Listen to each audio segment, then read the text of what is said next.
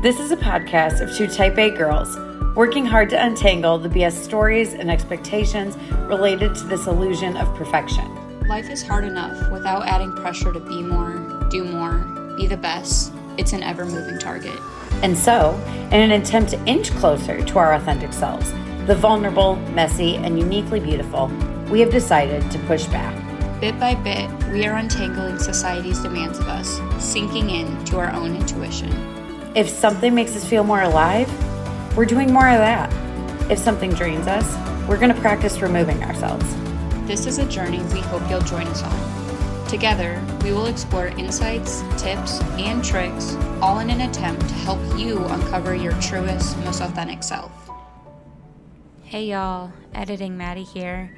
Before jumping into today's episode, I just wanted to give a heads up that we had a bit of audio or technical difficulties in today's recording. That said, we really enjoyed the overall conversation and content, so we decided to keep with things. But as always, we'll continue to work on our quality, and we just hope that you bear with us. Otherwise, enjoy. I almost said, we're back. And we say that at the beginning of every episode. So I was trying to come up with like a more creative way to say we're here. I guess they know we're here, right? Like they're pressing play. Okay, but then I'm like overthinking it and planning like all day long. This is how I'll start the podcast. And that just makes it even more awkward. So. Oh God, you guys, we'll get there someday. And I guess they also get an intro from our actual intro. All right, we're just overthinking this. Not surprising. Welcome to Here We Are.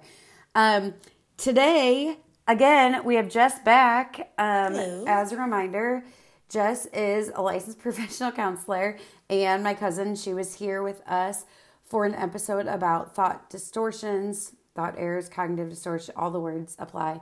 And we had called that one, what did we call it? Don't believe everything your brain tells you. That's right.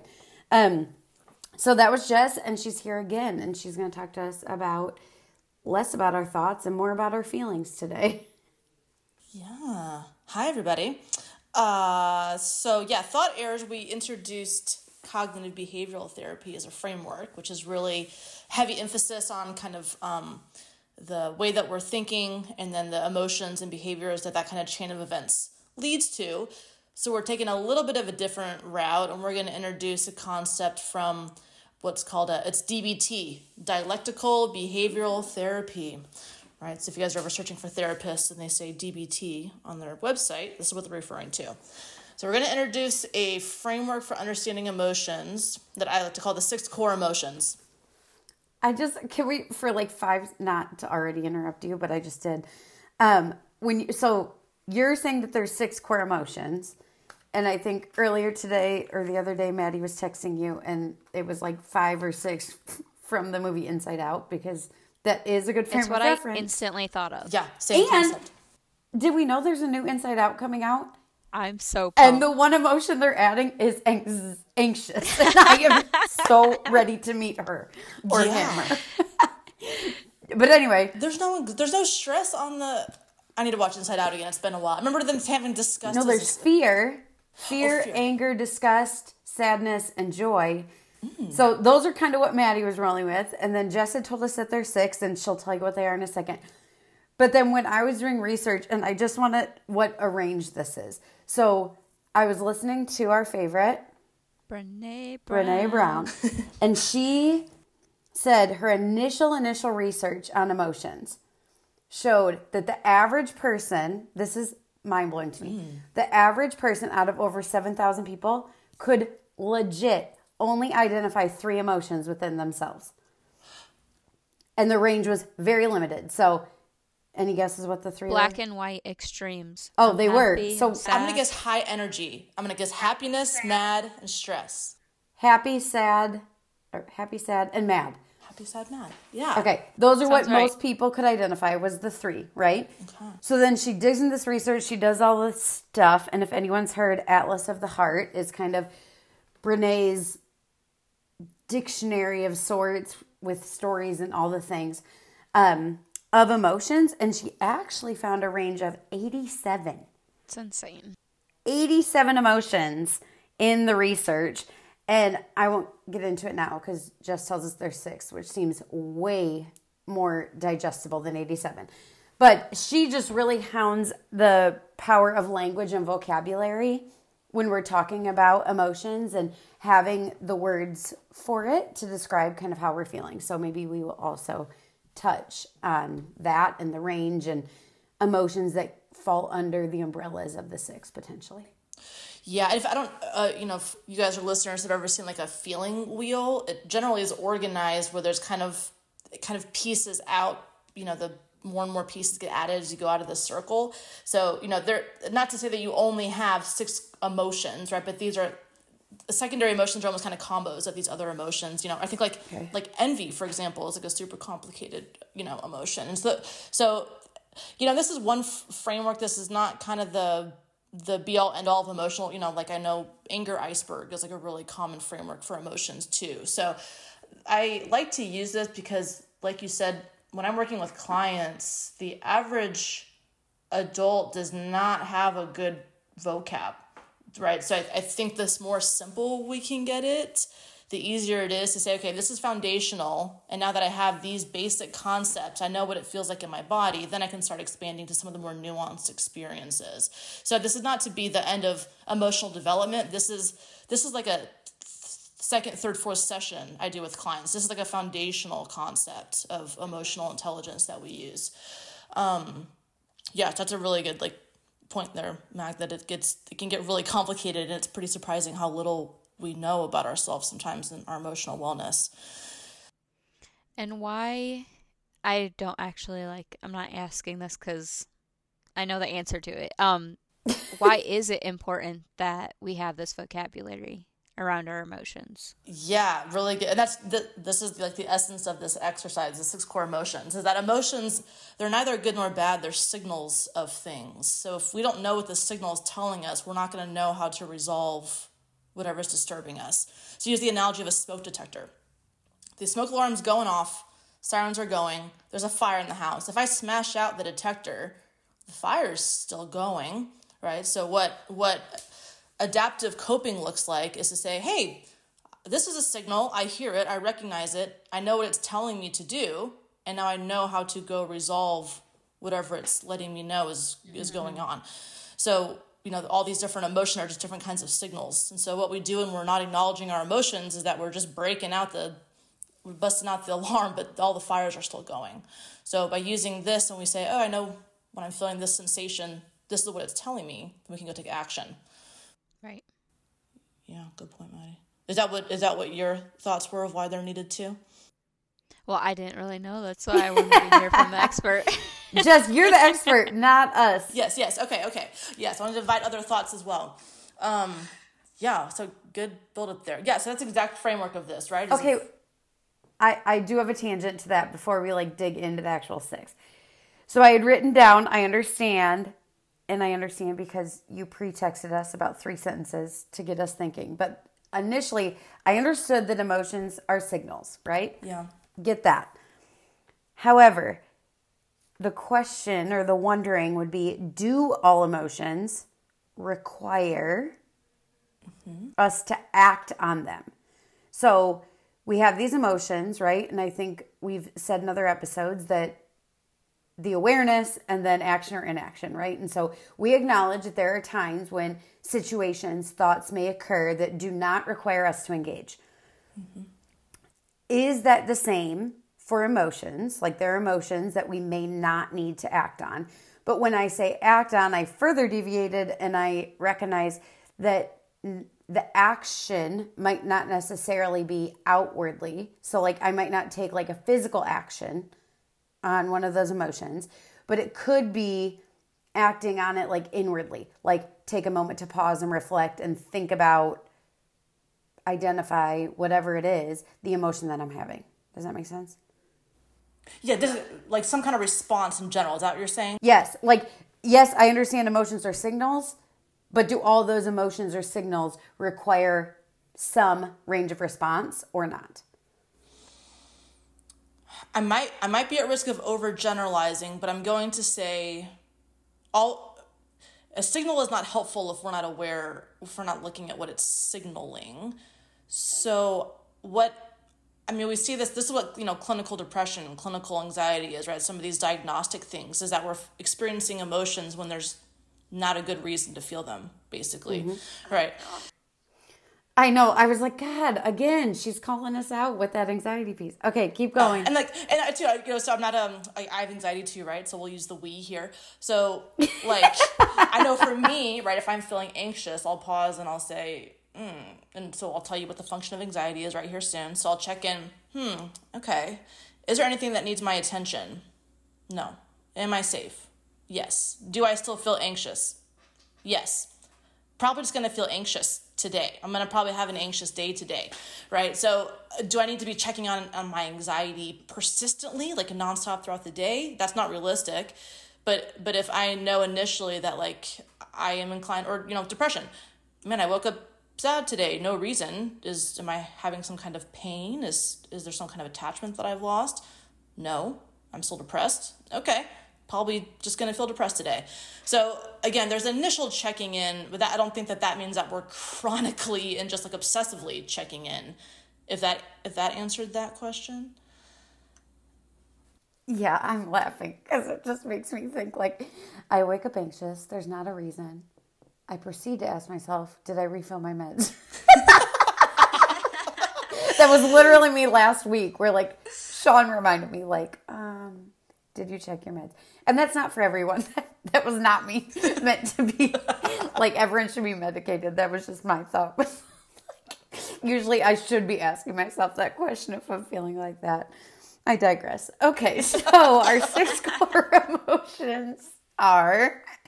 Yes. So we got so the first 2 buckets is we have 3 energizing and then 3 de-energizing emotions. So that'll be the first kind of bifurcation we make. So the 3 energizing emotions are joy, anger, and fear. Well, that's surprising. Energizing makes you think positive. Right. So we don't use words positive or negative because emotions are neither good nor bad. We use the words comfortable or uncomfortable. Because once we appraise them as good or bad, it can create more distress. But if we know, hey, these are signals aren't personal. They're just information. So then the de-energizing emotions are pain, guilt, and shame.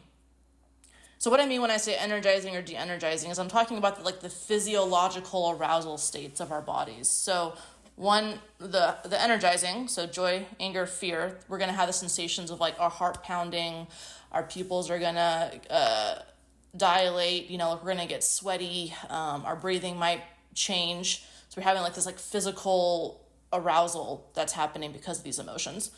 Mm-hmm. And then compared to the de-energizing emotions, pain, guilt, and shame, we have a loss of energy. You can see people, when you're listening to somebody talk about something that is painful, they take up less space, they kind of slouch down, their voice gets slower, their tone gets a little bit heavier. Of defeat. Yeah, it's that you can watch somebody experience that sensation, right? So when energizing or learning emotion vocabulary 101, you say, is this a energizing? I got these to choose from. Is this a de-energizing? I got these to choose from. So we don't have to look at 6 to start with. We got 2 options. We got 2 options, right? So you're is your heart pounding? No. Okay, probably one of those other 3, just to kind of simplify that off the jump there. So for each one of these emotions, we're going to go into the synonyms for it. We're going to talk about its function, and we're going to talk about what it's like when there's too much of that emotion and then not enough of that emotion. So what adaptive functioning as opposed to maladaptive functioning. So adaptive functioning is that you know what the emotion is, you're responding to it according to its function, and you're keeping it within an appropriate range. So, because not having any emotions is also problematic. The goal of healthy coping is to not have no emotions. That's what human beings have emotions. We do. That's what it is to be alive, right? So we'll do joy first, and this will kind of go into y'all's, you have to tell the viewers or listeners what it's called in the values episode, right? So the function of joy is that it makes life worth living. So it tells us what's enjoyable to us. So these are things, these will signal back values, these will signal back helpful core beliefs, these will bring this is what's going well in life. So other words for joy could be like happy, excited, enthusiastic, optimistic. What other words do you guys use for joy? My vocabulary is not great. I'm one of those people that doesn't know all the different words to use. But like when we just did our joy episode, I know Maggie was using joy and I kept saying happy. Happy. Or like I'm delighted. Delighted. I use that a lot. I like that one. Yeah. So which it sounds weird to think that there's too much joy, but this is present at high and bipolar, right? That's what mania is. So too much joy is mania. So this is like the extreme of the arousal state, right? Like super high energy, feeling invincible. We have kind of really limited self-control. We have no regard for the future because we're so focused on the moment, right? So too much joy is problematic. And not enough joy is depression, right? That's when you see clinical depression. It's not even necessarily the presence of sadness, but it is an absence of joy. One of the symptoms is called anhedonia, which just means, it literally means loss of pleasure. Things that used to feel good to me no longer are satisfying to me, right? So that's joy. Questions or thoughts on joy? I don't even suppose it's necessarily a question, but just a thought I have, and something I've experienced time and time again is when I am in that heightened state of joy, like falling into the pitfall of being like, everything's great and it will, like, nothing's ever, like, it's not going to change. I'm going to stay here. Yeah. And that, like, hits me extra hard when, like, things roll around and it's hard again. But exactly like you said, that's life and it's meant to be that way. Like, I'm not always meant to feel super joyful. That's actually something called the hedonic effect. Oh, we talked about that. Yeah, I love this concept because it's good to know that it exists. Otherwise, life can be kind of devastating, right? But basically, we do this on both the positive and the negative. We overestimate how impactful something's going to be. So we think, oh my gosh, I won the lottery. I'm going to be so excited and just secure for the rest of my life. I'm always going to feel this way. And about 3 weeks later, we hit it's called a plateau that we kind of like normalize, right? Because the system likes to have balance. And so a system's always going to try to get back to its baseline. Our emotions do that too. You did great, Maggie. Thanks.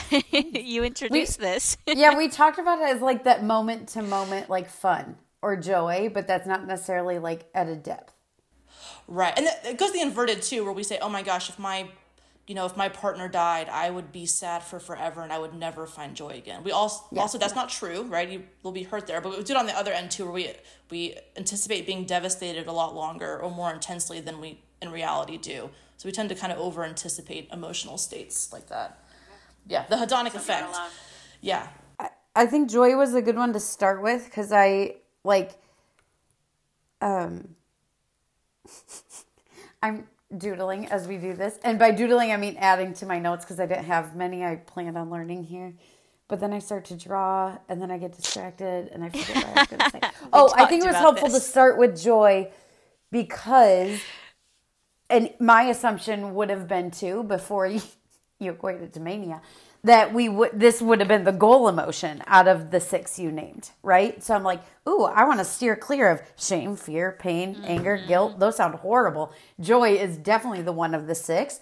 And my initial reaction was like, wow, out of 6 emotions, that negative or positive, and I know that's not what they are, but the connotation, right? Yeah. And so even bringing up how joy at too much, right, isn't necessarily where you want to be either. So I'll be curious to see the good that comes out of these other emotions.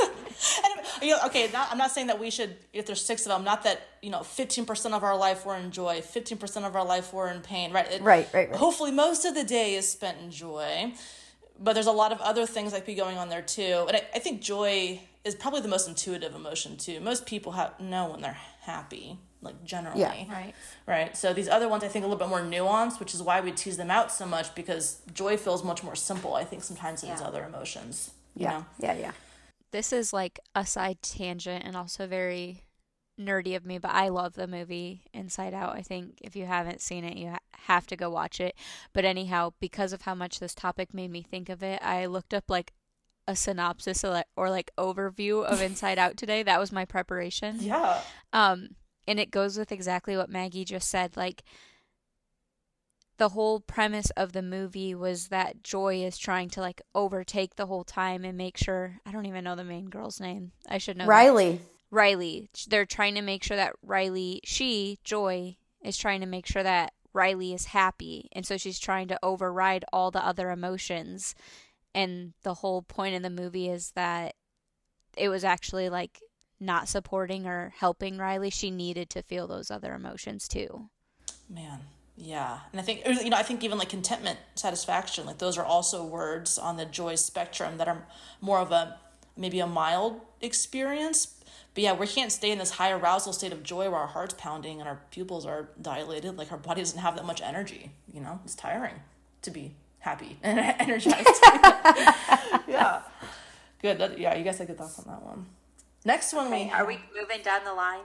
Yeah, moving down the line. So like imagine, so if you guys were like clients, right, what you would see is I have this on a whiteboard. I'd have all these emotions listed kind of in a column, and then I'd have the highs and lows listed on either side of them, right? We make like these spectrums is kind of how this is organized. So if you're visualizing it, imagine that, right? We have like, highs and lows, and then the emotions right there down the middle is how it's structured. Okay. So next one is anger. The point of anger is to give you a voice. So other words for anger can be, rage, pissed off, mad, frustrated, irritable, annoyed. Any other words that you guys use for anger? You named them all. All of them. All that have ever been named have been named. Do you have other ones, Maggie? No. Like, is frustration or... No, I think you got them. Did you say frustration? Frustration. Like when I say the word agitated, like in myself, agitated, frustrated. Okay, yeah, fair. I'll use the word agitated sometimes too. Yes, but the point of anger is to give you a voice. So too much anger is when we become aggressive. That could be verbal or physical. And then when don't have enough anger, that's when we're passive. We don't have a voice. Our voice is not big enough. So when I say give us a voice, this is where boundaries come in. Lots of times when somebody has upset us and made us angry, it's because we need to express some kind of limit in that relationship. This could also be maybe you need to process something that happened in your day. Maybe you need to talk to another person in your support system about another emotion. Maybe they hurt you and you're feeling angry too. So the anger is going to facilitate conversations. So when I'm with clients, I think especially anger, especially for women, it can be kind of demonized as like this unhealthy, intense or like aggressive experience, but like you have to have anger. It's a good thing, right? Because otherwise you become a doormat. So passivity is not the goal, and that's why we see like not having any anger is problematic, and lots of times when I'm working with clients who have low anger responses, they tend to have a really hard time expressing themselves. They tend to be people pleasers. They tend to maybe be martyrs. Those kinds of behaviors go on. And then on the high end would be like what I did with my domestic violence perpetrators, right? Where their voice is just so big, they're focused on their needs being met, the other person's needs are not being met, so we end up like kind of dominating others so that our needs get met. So the appropriate anger is what is assertive communication. And shameless plug, that's what my podcast is about, right? It's called the Assertive Podcast. It's about like using anger appropriately and having like effective communication. So part of anger management is communication skills. It's not just anger management or the anger iceberg. It's like you learn how to talk to people and like talk about yourself, set limits and boundaries. I have so many things clicking. As soon as you said like the function of anger is to give you a voice, I was like, oh my gosh, because I often struggle, like if I'm looking at my emotions, the ones that I struggle to feel are blanking on my word again. My dictionary is not great. Express, that's what I was looking for. I struggle to express my anger or frustrations, aka like voicing them, and I 100% experience like passive aggressiveness, and I hate that about myself. And I like realize that's the result of me not communicating better or being able to express that emotion. Do you see that play into boundaries, Maddie? Mm-hmm. As like a need for the boundaries? Absolutely. Yeah. But I'm trying to be that people pleaser and like, oh, I'm not going to set the boundary or upset anybody, and I'll take it as if like I'm helping anybody, but I'm not helping anybody at the end of the day when I'm just like a bitch and I'm super passive aggressive. Yeah, and I think like there's a misconception that anger, well, not the misconception, that anger hurts people. I think anger definitely can hurt people, and I think people hurt people when they're angry, but anger in itself is not a dangerous or hateful state, you know, and I think that it can feel really uncomfortable because it is so energizing to feel control over that and communicate in an anger state. It takes a lot of practice, and it's really difficult to do. So I think you're in really good company there, Maddie. So, Jess, you're talking about like to feel angry, right? And so we've talked in a lot of episodes about that embodiment or being aware of how it's making your body feel. And so we did that in the joy and happiness episode. We said, like, how does it feel? And we kind of tuned in and like practiced that. So it was like a lightness in our chest, or we smirked without realizing it, or we took a sigh, like a deep breath. So when we're talking about anger, what made that feel or look like? I like to, I think cartoons are kind of like caricatures sometimes, so it can be easy. So you think about a cartoon character getting mad, their face gets red, their veins pop out of their head, there's like steam coming out of their ears, they start moving, like Donald Duck, moving really fast or getting agitated. So usually when I have a client, I'll have them close their eyes and I say, imagine something that's made you really angry. Most people describe it like, I feel my hands will clench. I feel like a sense of like heat rising. I'll feel like my heart start to pound. And like, you can literally feel this like physical agitation, like an urge for movement is usually like how I would describe it. And there's cognitive signals too of anger. Like a big one for me is I call them character assassination thoughts, where this isn't just about the situation. I'm now like name calling somebody, or I'm making up these really elaborate patterns that have happened. That's like a indication for me that like I'm in resentment. So it would be both like physiological responses and like mental responses when we're angry, when we check in with our mind, you know? Yeah. Cool. Other thoughts about anger? Questions on anger? No, I was just going to say I love how simplified you're making this. I realize it's a complex topic, but it's helpful looking at it as just like anger. The function is to give you a voice. Like, it's just breaking it down so much. Totally. So like when I'm in session and a client's talking about something that's made them angry, and I'm like, I wonder who we should be talking to. I wonder there's an opportunity there. And just so your listeners can walk away with practical skills, I'll give you kind of 2 low-hanging fruits on skills. When you're learning how to talk about emotions, a really easy framework is I feel blank because blank. And that's your starting point. I feel mad because you didn't pick up the kids when you said you were going to. Okay, that's where we're starting at. We get into the I messages and you language and all that later on. And a framework for boundaries, kind of very basic, your starting boundaries 101 is if blank, then I. Boundaries always only focus on what you are going to do, because that's all you have control over. So if blank, then I. So we're starting these really basic formulas. Everybody write it down. I feel because if blank, then I. And that's kind of like where I start with anger skills, because it's all about communication. Love it. Next one is fear. This will resonate with you guys. Other words for fear would be obviously like terror, stress, worry, nervousness, anxiety. Those are all, when I say fear, it's all on the fear spectrum, right? So this really high arousal state, we have an urge for movement. And I think fear, we can see it's instinctually very helpful because it motivates us to stay safe. So the function of fear is to keep you safe. There's appropriate levels of anxiety. If there's a tornado coming down the street, it's going to motivate me to seek shelter if I'm stressed about that. So there is productive anxiety, right? It's a necessary emotion. Too much anxiety that's paranoia. Not enough anxiety is reckless. So we're trying to keep ourselves safe from things that are not threats necessarily, or we have really a disregard for self and we're not doing basic things to keep ourselves safe.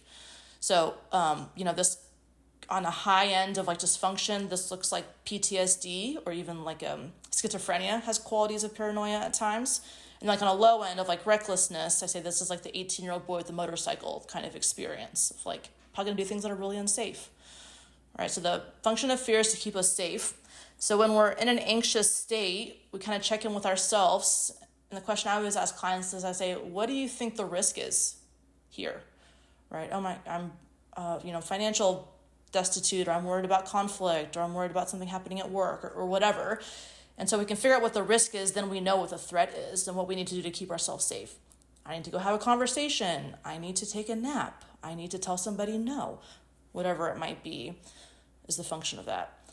So if we're feeling stressed and we checked in, what am I afraid of? What's the risk? There aren't any.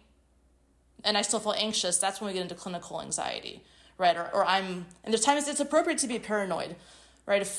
Or even hypervigilance is a more kind of clinical word there. If I'm in a unfamiliar area by myself late at night, appropriate levels of paranoia probably, right? But with PTSD and schizophrenia, it's when there's fear and anxiety, when there's not sufficient triggers for that, and that's when it gets clinical. What thoughts do you guys have on fear? So we have the function to keep us safe, and the practice that we can do here to dig deeper is identify the thing that is at risk or not at risk. Is that correct? Yeah, so check in, like what's the safety concern there? For me, what's coming up is also like what's controllable or uncontrollable. As somebody that does have anxiety, since I was very little, like my anxiety has shown up as like fear of something happening to a family member. And so it's not like confusing, I guess it's just difficult for me, because if I'm trying to identify the thing at risk, it's them on their daily commute, or now I have little nieces and nephews and I see this anxiety coming back up, and it's like the things that I'm fearful of are like very real possibilities. But I think that like key for me is like what's controllable for me. Like I can't spend my whole day agonizing and being anxious over this, even though it's a real possibility, because I can't control it. That's a really good point, where like the risk could be real and you don't have an ability to resolve it. That's like, I think death is one of those things. Mm-hmm. Like that's understandable. And I fear is such a primitive emotion, right? It's nestled so deep in like our reptilian brain that when we're in a fear state, to try to think ourselves out of that is very difficult. So what needs to happen first is like a calming of the body. So this is where we'll see a lot of like grounding techniques and like mindfulness, right? Because if, say, you know that your mom's driving to work and there was this 20-car pileup and you're like, oh my gosh, right? We're going to freak out. But if we can step back and say, hey, mom's a grown woman, she's been driving, I can't do anything, let me go ahead and redirect myself, right? But like we have to like disengage that like primal reptilian brain to lower that arousal state, because it's so energizing to be afraid, That's what a spiral is, right? It could almost be like a third step, I suppose, then, if we're identifying the risk. Well, yes, that risk is real, but also can I control it or not? Yeah, that's called an internal locus of control. So we're checking in of like, what can I impact, right? And that could be something, maybe you call your mom and you check in. Maybe you help your mom do repairs on her car so that it feels safe, or whatever it could be, and then you have to like go of control.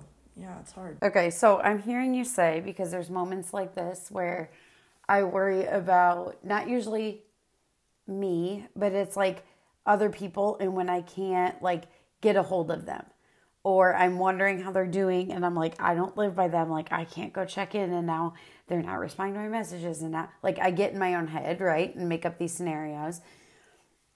And in those cases, what you're telling me is I can't control it, right? Like whatever is happening, right? Irregardless of me. But so the only thing we're saying that I can control, and which is probably why it's hard, because I'm a control person, is those grounding techniques, or like how to recenter myself. And for me, sometimes that is like the breathing, or the take a bath, or the go do something. And then it's often like distracting myself from whatever that thought is and try to get engaged in something else. Yeah, exactly. We call those subjective units of distress. So like if you guys have ever been in therapy and they say, hey, on a scale of 1 to 10, how stressed are you right now? So when you get into really high levels of distraction, like is the most effective thing. But like, Mag, I bet what's going on for you too, linking that back to the thought errors, is you're probably having a trigger, right? Somebody doesn't answer the phone, and then you're probably going into catastrophic thinking. oh my gosh, I know that she didn't answer the phone because she's dead on the floor. No one's going to find her for 3 days if I don't do something. Oh my gosh, I need to call the police right? So like part of that too is recognizing, oh gosh, I'm about to go on a spiral. I need to like reel this back before I get going because I'm going to get fully revved up. And then once I'm revved up, I'm in that high arousal state.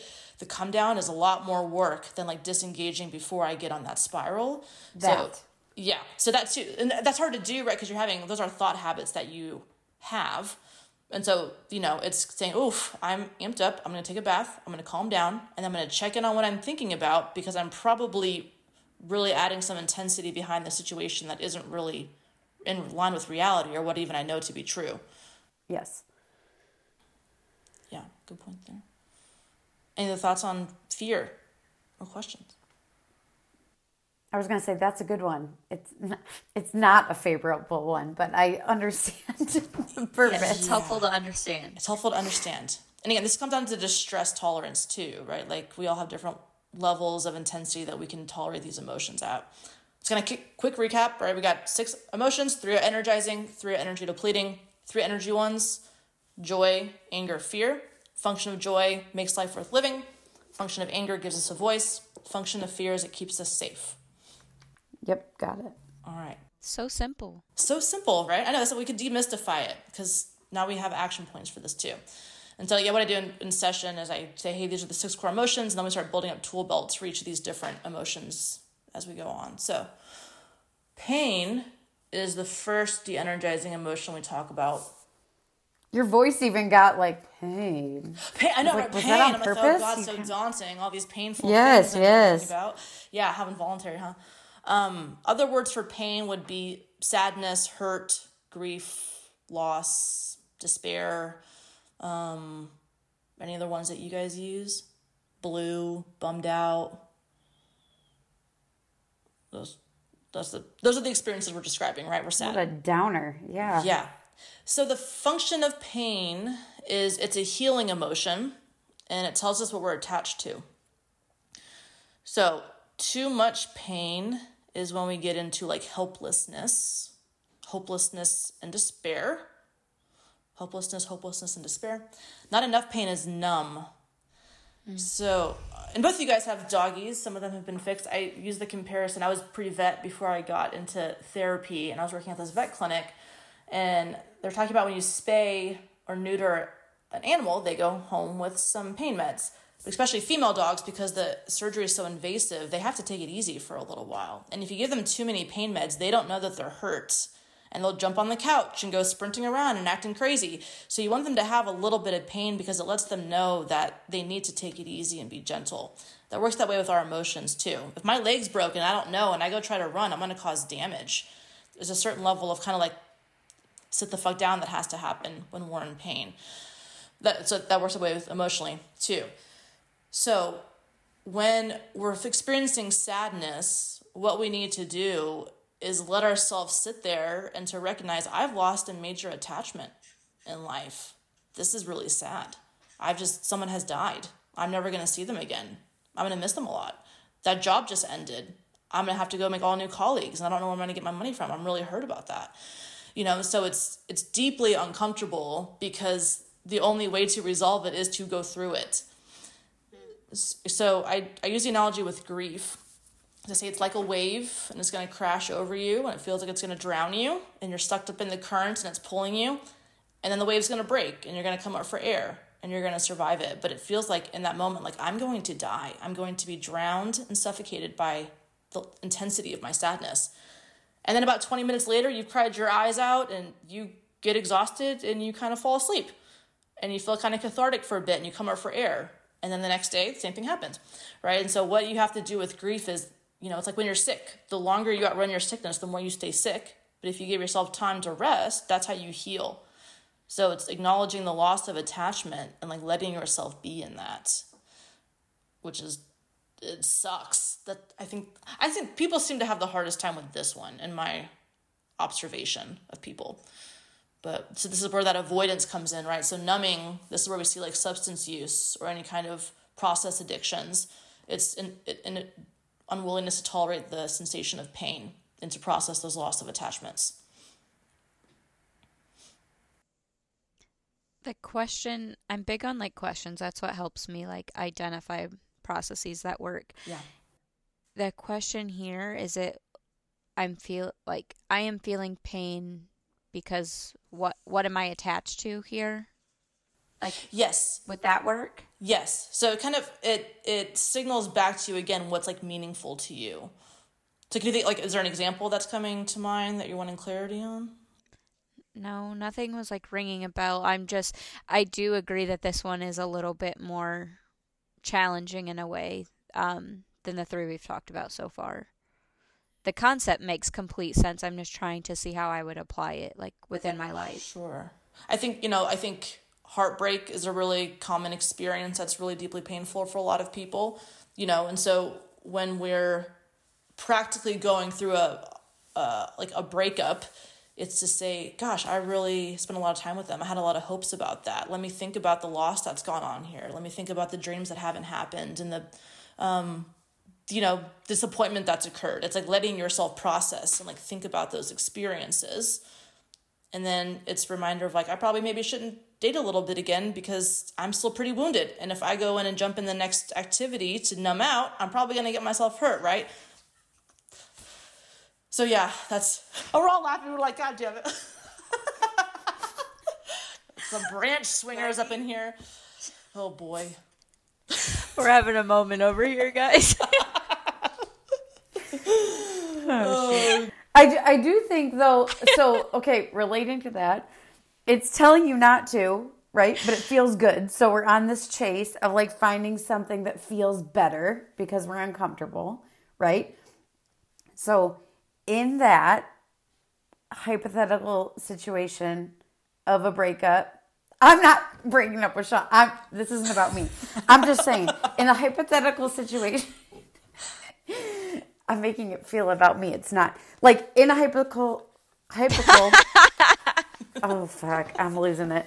In this hypothetical situation where we break up, right, and there requires some pain, right? We need to go through it. We need to process. But we may have a tendency then to rush toward that joy that may even borderline on that recklessness or mania almost, right? Because that feels way better and less uncomfortable than this fear, what do we talk about? Pain. What is the risk there then? So like if I am choosing not to see this emotion and acknowledge this loss, and because it's easier to just rush towards something else, then that unresolved, what is that going to potentially transfer to? You know what I'm saying? I mean, generally it'd be that you have unhealed injuries and you're going to risk accruing more injuries and become more wounded would be the general risk there. Mm-hmm. Okay. Mm-hmm. Mm-hmm. Yep. We're all making eye contact with one another. But common, yeah? Like, that seems like it would be a common thing.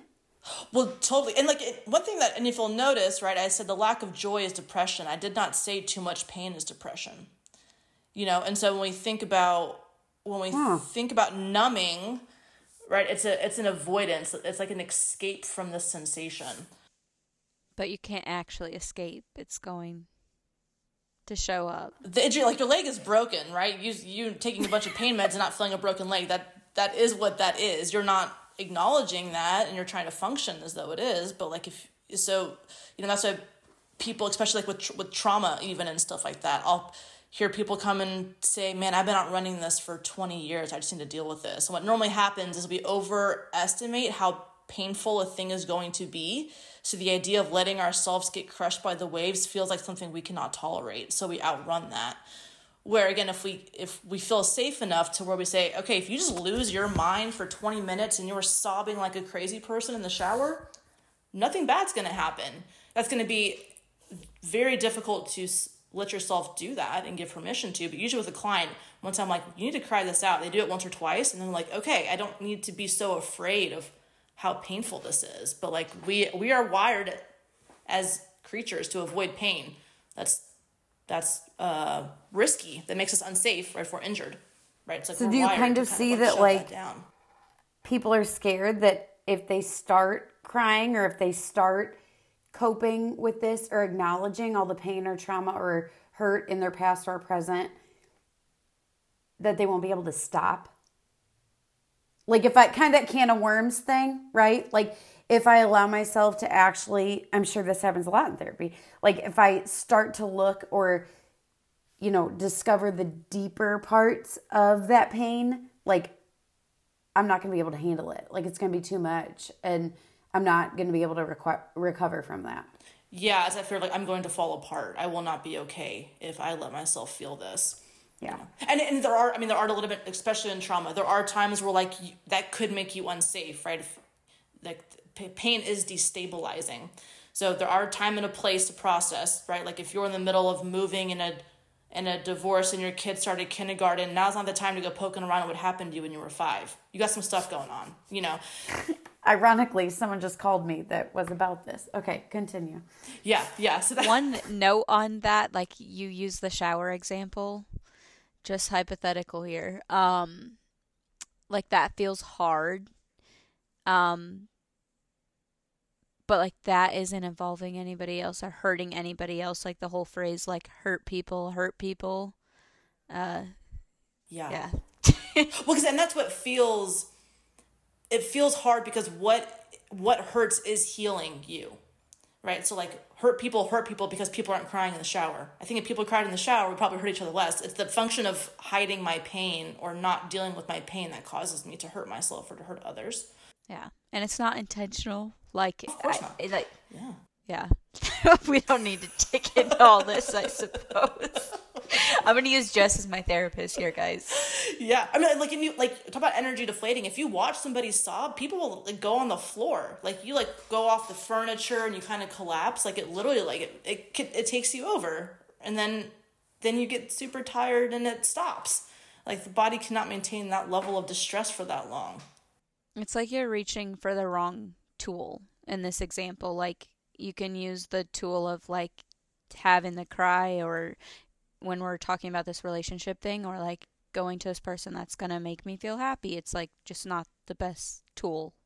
Totally. Where if instead of reaching out and texting them, if you say, I'm gonna sit on the couch and let myself sob for 20 minutes, and then think about texting them after that, it's like that's what needs to happen, right? Is I'm trying to change how I feel through external Maggie's things. losing it, guys. I think I'm tired. It's just some things are hitting. Okay. Okay, yeah, we can move past this one, or I really will. Okay, so what's next? Session. Guilt? Yes. Guilt or shame? Yes, guilt. I know it's probably cliche, but I kind of like buddy these together because they both involve rules. So guilt is I've broken a rule that's maybe not mine to uphold, or somebody else's rule. Wait, say that again. Guilt is that I've broken somebody else's rule. Okay. And then shame is I've broken one of my own rules. So when somebody is experiencing one of these emotions, I say, I wonder what rule you've broken. This is where you get into like stuff like core beliefs, cultural norms, family rules, society expectations, laws, all different things like that. So guilt tells us when we've broken somebody else's rule. Okay. So too much guilt is where we become over-responsible. So this is us. I don't know if I froze there. So too much guilt would become over-responsible. So this is where we're taking on rules that are not ours to take on. We're trying to keep everybody's rules. And not enough guilt is when we become, I use one word, my co-host uses another. I use the word offender. She uses the word antisocial. But we mean that in a clinical sense. Basically, it's like clinical selfishness, where like I kind of have a disregard for the needs of other people. I might be inclined to violate the law. I'm going to violate other people's boundaries. I'm not going to respect limits. So this is where we get like an offender. I mean like a criminogenic place of an offender.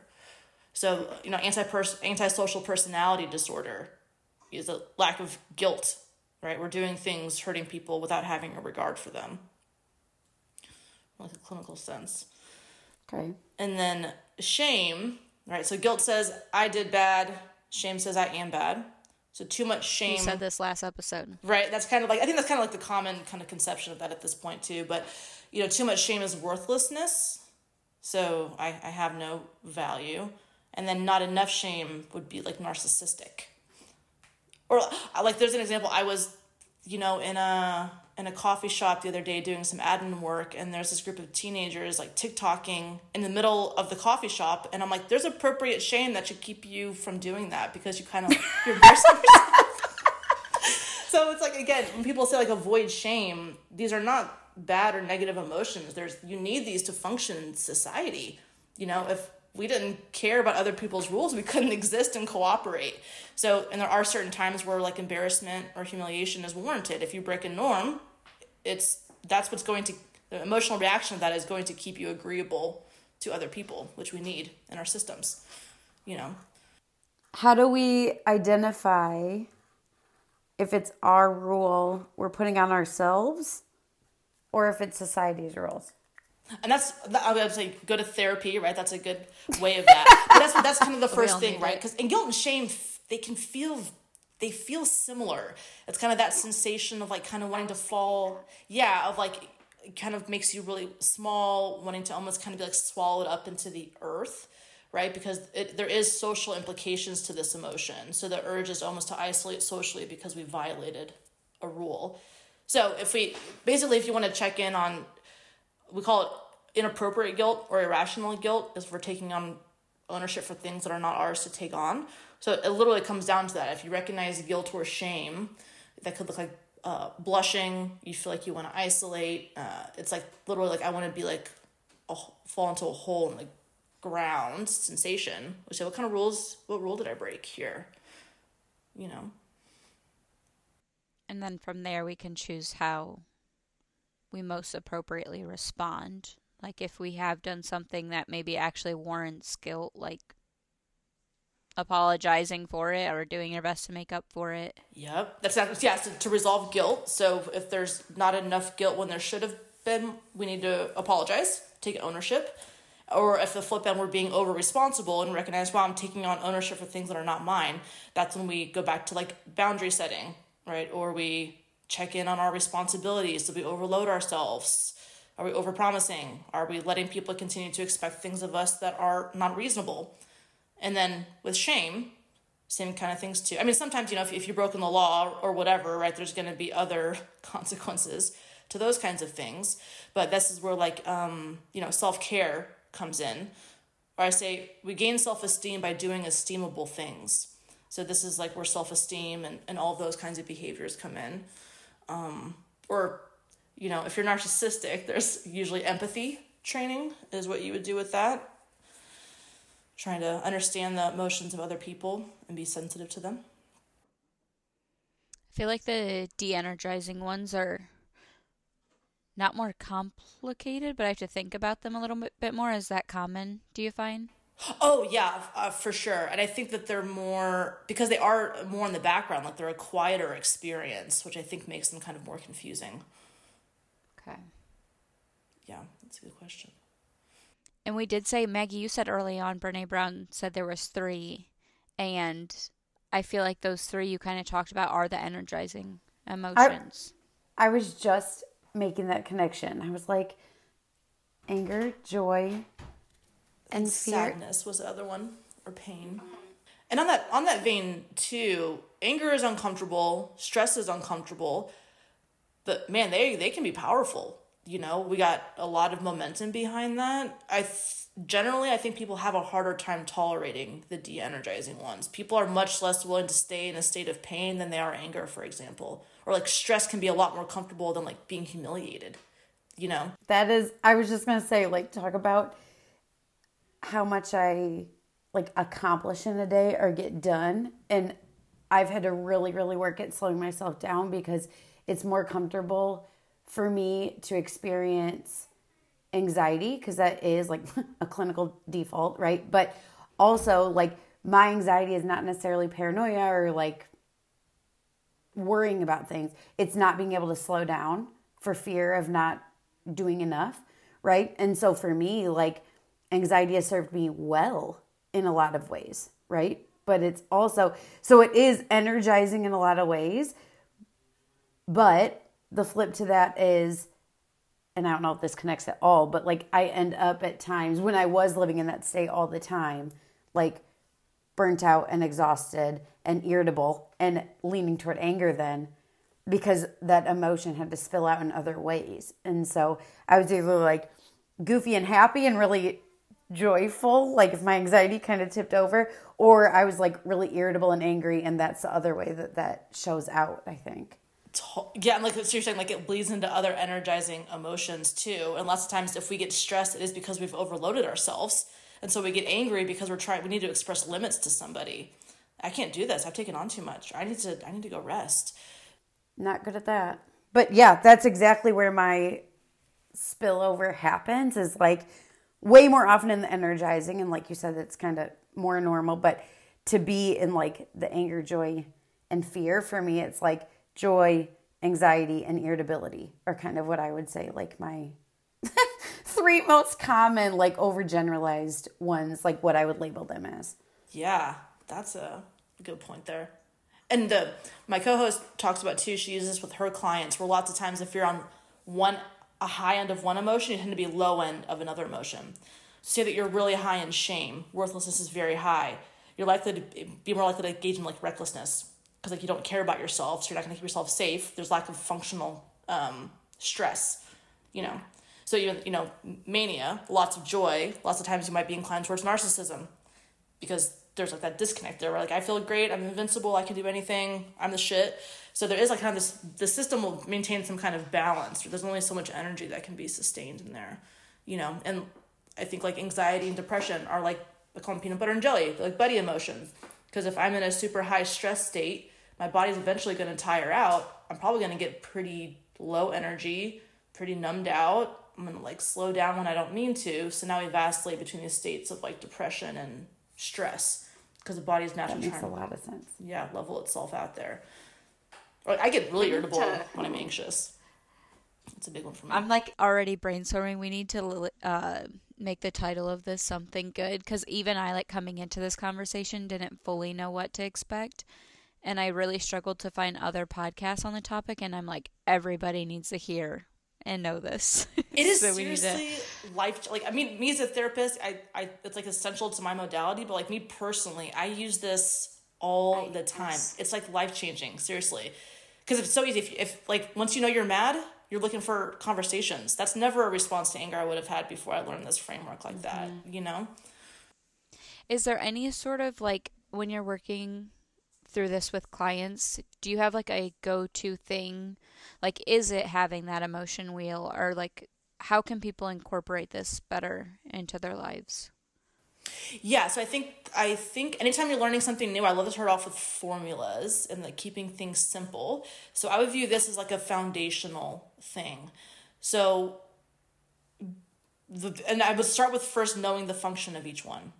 Right, so once you have that memorized, and then you say, okay, I'm going to bust out a feeling wheel, because now I'm in the position of being able to tolerate nuance and like a little more complexity.